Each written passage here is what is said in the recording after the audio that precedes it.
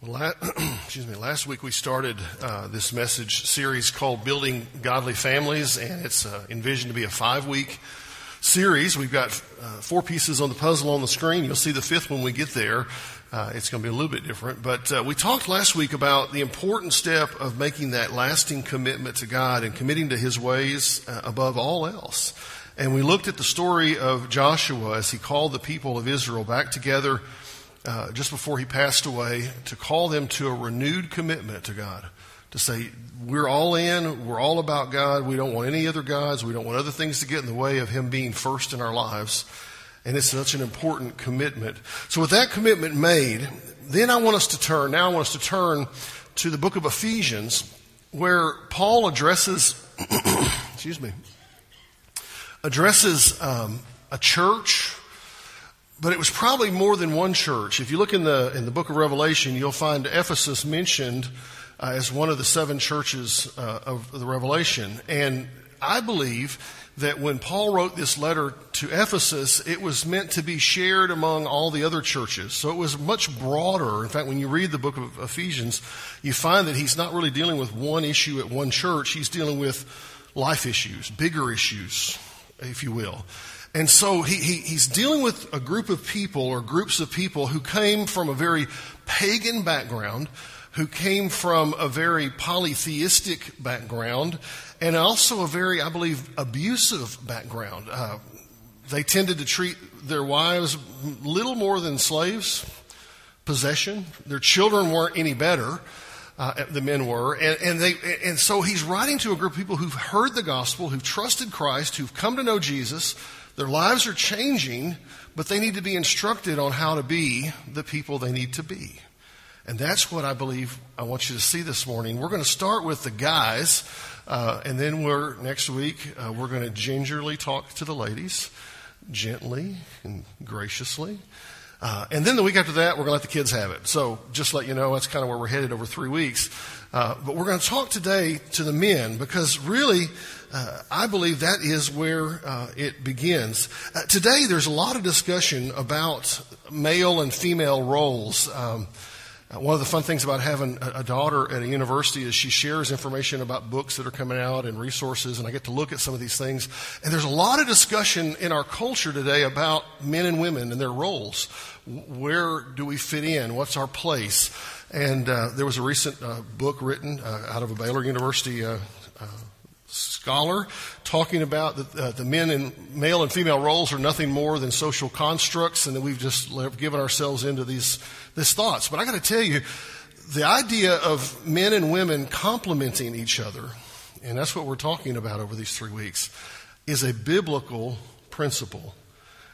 Men aren't better than women. Remember, he's writing to a culture that thought that. Women aren't less than men. That was a culture that thought that. Instead, Paul is telling them we have roles we fill, complementary roles that we walk together and serve together and be God's people together. And so we're going to talk to the guys today. But ladies, y'all go ahead and listen in. Don't take a nap. Don't miss out. You may want to say an amen along the way. I don't know. You might not. You just never know what will come out of here. So. But we want to embrace the differences, and we want to live as godly families. And so we're going to take up the call for men first, and we're going to find 3 things that godly men need to be living as. This message is basically, the thought behind it is it's an aspirational message. You're going, what does that mean? This is what, guys, we should aspire to be. This is what, as a child of God, as a son of God, this is who we ought to be. This is the direction for us. So, we're going to pick up in verse 25. Remember, he's writing to a culture where almost everyone was married by the time they were old enough to be out of diapers. Almost. They married younger, and they lived shorter lives. So he writes to them appropriately to their culture. Look at verse 25 with me. Husbands, love your wives, as Christ loved the church and gave himself up for her, that he might sanctify her, having cleansed her by the washing of water with the word, so that he might present the church to himself in splendor, without spot or wrinkle or any such thing, that she might be holy and without blemish. In the same way, husbands should love their wives as their own bodies. He who loves his wife loves himself. For no one ever hated his own flesh, but nourishes and cherishes it, just as Christ does the church. Because we are members of his body, therefore a man shall leave his father and mother and hold fast to his wife, and the two shall become one flesh. This mystery is profound, and I'm saying that it refers to Christ and the church. However, let each one of you love his wife as himself, and let the wife see that she respects her husband. Let's pray together. Father, we just thank you for this word. Father, what a challenging word, especially in our day when we seem to have attacks on marriage on every side, attacks on male and female roles from every side. That, Father, we as your children want to understand what you have for us and how you call us to live our lives as men, as women, as children, and how we can be the people you want us to be, to have a godly family that honors you, a godly life that blesses you. Father, show us what you need us to see this morning. In Jesus' name, amen. All right, 3 areas that godly men need to live. How we need to live. The first one is this. We are called, I believe, to live transformationally. Now, what does that mean? As we look into the passage, what we discover is a charge, a responsibility, if you want to put it another way, that's given to husbands. They're to love their wives. But listen, that's not a love for convenience sake. That was how the Ephesian citizens lived. The wife was a convenient partner in life, a participant in life, if you want to put it another way. She was just there. And Paul says, no, that's not the way it's supposed to be. You're supposed to have a very specific love for your wife. A love that is transformational, a love that changes everything about you and your family. He says, I want you to love as Christ loved the church. Now, guys, I got to tell you, that's a high calling, isn't it? What he's telling us, men, is this. You need to live and love like Jesus loves the church. Wow. That's a heavy weight. That's a heavy call. That's a high call. That's a high aspiration. It's a love that is not focused inward, rather a love that is focused outward and upward, not on ourselves, but on others. By definition, listen, guys, this is the antithesis of the human condition. We're more concerned about us and getting ours than anything else from a human standpoint. So the big idea is that we're to be transformed, changed. Consider this. Christ loves you how? Let me give you a couple of adjectives to go with it. He loves us unconditionally. That's how you're supposed to love your wife. He loves us completely. He loves us sacrificially. The list could go on, right? He loves us. Oh, how he loves us. That doesn't sound like our love, does it, naturally? Guys, we don't love naturally, unconditionally. We don't love sacrificially. We don't love like Jesus without Jesus' presence in our lives. And that's the big idea I want you to see. It transforms us and changes us. And his love goes beyond our flaws and failings. And it changes us from what we were to what he wants us to be. So the big idea is this. As Christ loves us, then we can then love others. And we have this new status and this new direction and this new purpose and this new meaning that we didn't have before Christ. It's like a ship tossed in the waves before. Now we have a course. We have a direction. And that's what brings me to the thought I want you to see. Our commitment to Christ transforms us because of his intimate presence in our lives. Some of you guys are saying, well, you're putting a whole lot on me. Yeah, Paul did. Jesus does. We should. It's on us, guys. In Christ, we have a meaning now. We have a purpose now. We have a direction now. We have a way to go that is not ours, but his. See, for men, this means life becomes less focused on our needs and on the needs of others. Instead on the needs of others. Our job is to take up the role of lifting up and encouraging those around us, our wives, if God has blessed us with a wife, our children, if we have them. That's our task, our job. You're going, well, that's a whole lot on us. Why can't she do it? Oh, we'll get to her next week nicely, okay? Listen, but for now, guys, we're talking about you and me, okay? We have a job. And because of our commitment to Christ, He changes us into what He wants us to be. We have a new purpose, a new meaning. It means we're not focused on us. We lift up and encourage. For the unmarried man, you go, well, so this doesn't apply to me. No, it still applies to you too. You have people around you to encourage and lift up. Just as Christ loved the church, so Christ loves the church. So a godly husband lays down his life for the greater good, willing to do whatever it takes. That's part of this transformation. Over in John's account of the gospel, he tells us, what Jesus tells us is so appropriate here. Greater love has no one than this, that someone lay down his life for his friends, for those around him. Let me tell you, this may actually be the most difficult part of following Jesus, especially in a culture that is so self-centered and so self-absorbed like ours, like the church at Ephesus faced.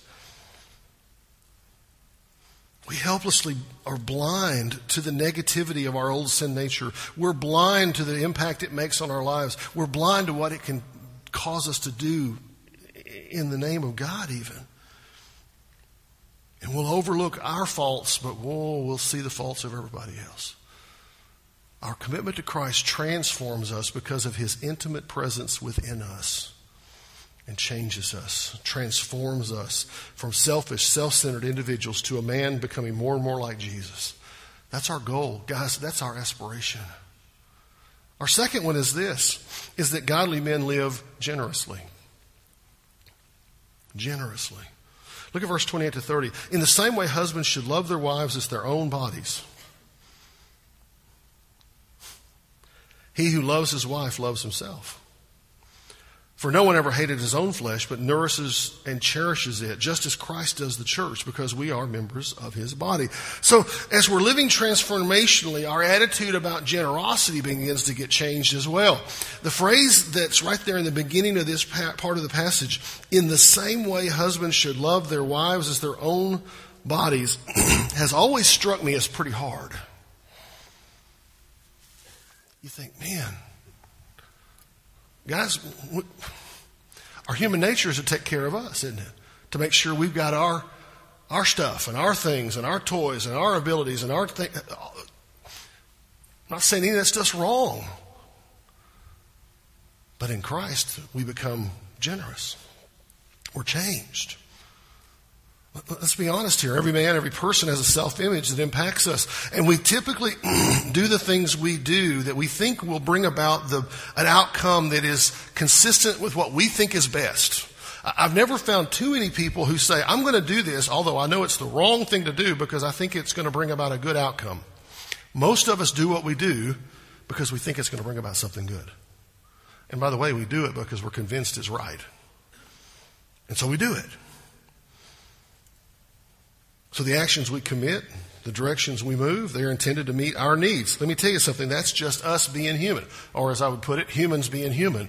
We do what we think is right. But what we do because we think it's going to bring about the best outcome. But a man who's committed to Christ, who's surrendered to Christ, who's sold out to Christ and to God, has done this. He said, I'm going to be, as for me and my house, we're going to what? Serve the Lord, like we talked about last week. And it takes this self-love and turns it outward. For the married man, that means we turn toward our wives and we serve them. Acts of service, if that's the right way to do it. Gifts, if it's the way to do it. Whatever the language of the wife is what the call is here. And so for the unmarried man, though, it applies. We have acts of service, things to do. And our love for self becomes a love for others. Not centered on me, but on thee instead. Which leads me to this thought. We choose to love generously like Jesus. How does Christ love you? How does Christ love me? How does Christ love us, if you want to get out there? He loves us what? Fully. Fully. There's no hesitation in His love for you. You go, well, I don't know if He loves you. Oh, how He loves you. He loves you unconditionally. Does that mean he approves of everything we do? No, but he loves us unconditionally the same. He loves us no matter what situation we're in, no matter what place we're in. He loves us totally. Well, he loves this part, but not that part. No, he loves it all. He loves us completely. He loves us sacrificially. He gave himself on the cross so that you could have life. I'd call that sacrificial. Just as the bridegroom does everything he can to build up and bless his bride, us, the church, he loves us so that he's willing to lay down his life. Guys, that's the calling. That's the aspiration in this part of the message. It's a high calling, yes. It's a hard calling, yes. But it's also what? A worthy calling. And it's an amazing calling. I think sometimes we don't get it, how much God loves us. But that's how much he loves us, is how much we're supposed to love those around us. And we love them in spite of their faults and their failings and their flaws. If we waited for God, if God had waited for us to finally get perfect, we'd never arrive, would we?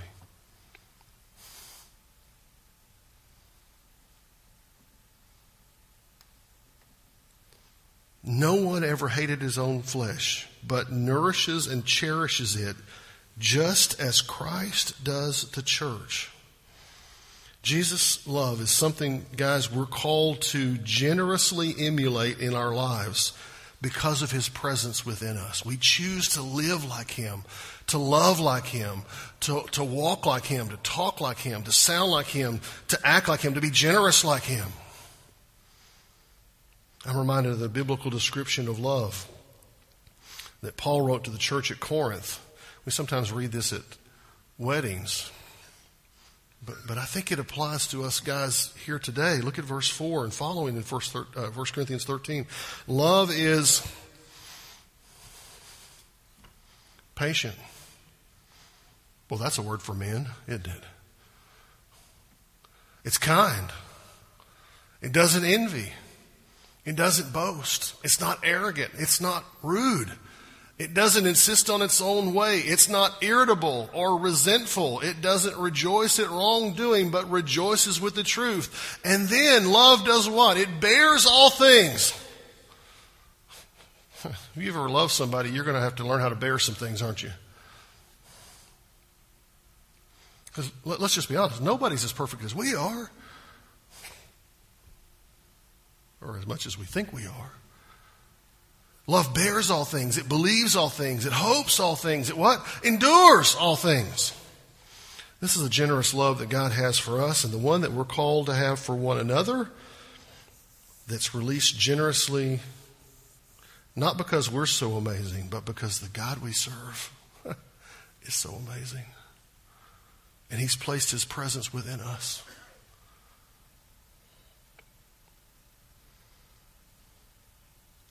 So godly men live transformationally, we live generously, and we're called to live wholeheartedly. Let me put that in a little more common way to say it. We're all in. Okay? We're all in. Why? Because Jesus is all in for us. Therefore, a man shall leave his father and his mother and hold fast to his wife, and the two shall become one flesh. This mystery is profound, and I'm saying that it refers to Christ and the church. However, let each one of you love his wife as himself, and let the wife see that she respects her husband.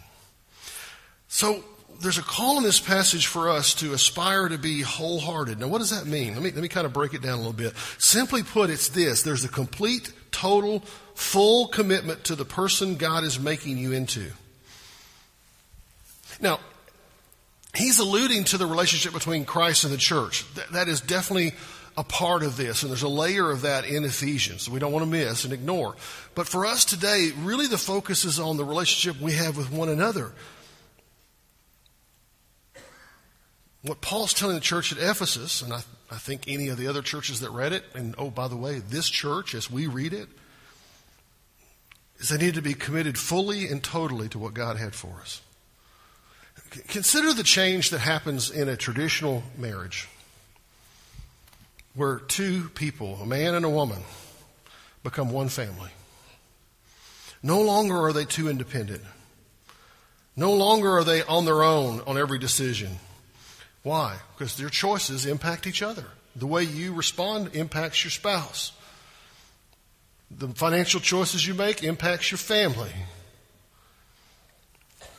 Paul tells them, leave your mama and your daddy. Okay, he didn't say mama and daddy, but you get the point, right? He wasn't just talking about that.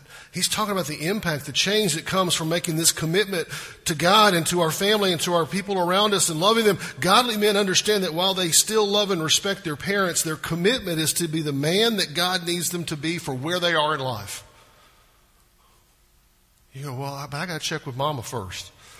I got to tell you, I loved my mother and I love my dad. And I'll talk to my dad about a lot of things. But at the end of the day, there's another father that's way more important to the decision-making process than my daddy. And there's a woman way more important to me than even my mother who's part of the process. My wife.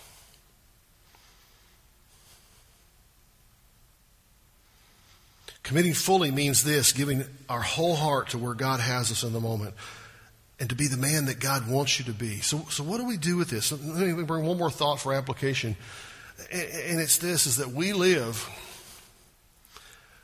as God intended us to live. We live wholeheartedly as God intended us to live. We live sold out to His plan for us.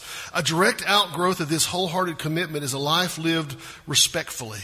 Wholeheartedly and respectfully. As this commitment is made and lived out, the path of life takes on a decidedly Christ-centered focus. But at the same time, there's a recognition of the unique gifts and talents. Godly men take into account how God shaped them. He takes into account how those around them are shaped and what their gifts and abilities are. And you see, each one of us is being created with God with certain passions and certain talents and certain abilities. And we want to, as godly men, live wholeheartedly, but not do it all ourselves, but entrust those around us with how God shaped them and put them together. Have you ever tried to fill a role that you were never intended to fill? You ever had that opportunity in life? Usually it leads to a big failure. You know with me? You're going, well, who would want to do that? I don't know about you, but some of my best lessons in life I've learned not through victories, but through what? Through defeats, through failures. Wait, that's not me. I don't need to be a part of that. That's not what God has shaped me to do. This is not a giftedness I have, not an ability I have. I'm not going to be in that role very well if I have to do it. We learn those things. We wholeheartedly give ourselves to the Lord and say, God, here's what you have. Do what you want with me. You get in the middle of those and you go, man, I have really messed this one up. But let me ask you this. Have you ever found yourself, I hope you have, child of God, found yourself filling a particular role, whatever that is, whether it's official leadership or just loving people, as if that's nothing. It's not. It's a lot. But loving people, where God has you exactly where your gifts and your heart and your ability and your passion all come together. Have you been in one of those moments where you get in the middle of it and you go, oh, this is good? You may not say it out loud, but in your mind, you know what I'm saying? You're going, this is where I'm supposed to be. This is what God has for me. This is the plan He has. And we go and do it. And we're living wholeheartedly. That is something, my friends, my fellas, this morning, we're called to live in this role that God has for us, to make room, be in the midst of what He has. That's why I brought this Proverbs passage in here this morning. It says this, a man's gift makes room for him and brings him before the great. You're going, okay, what is my gift?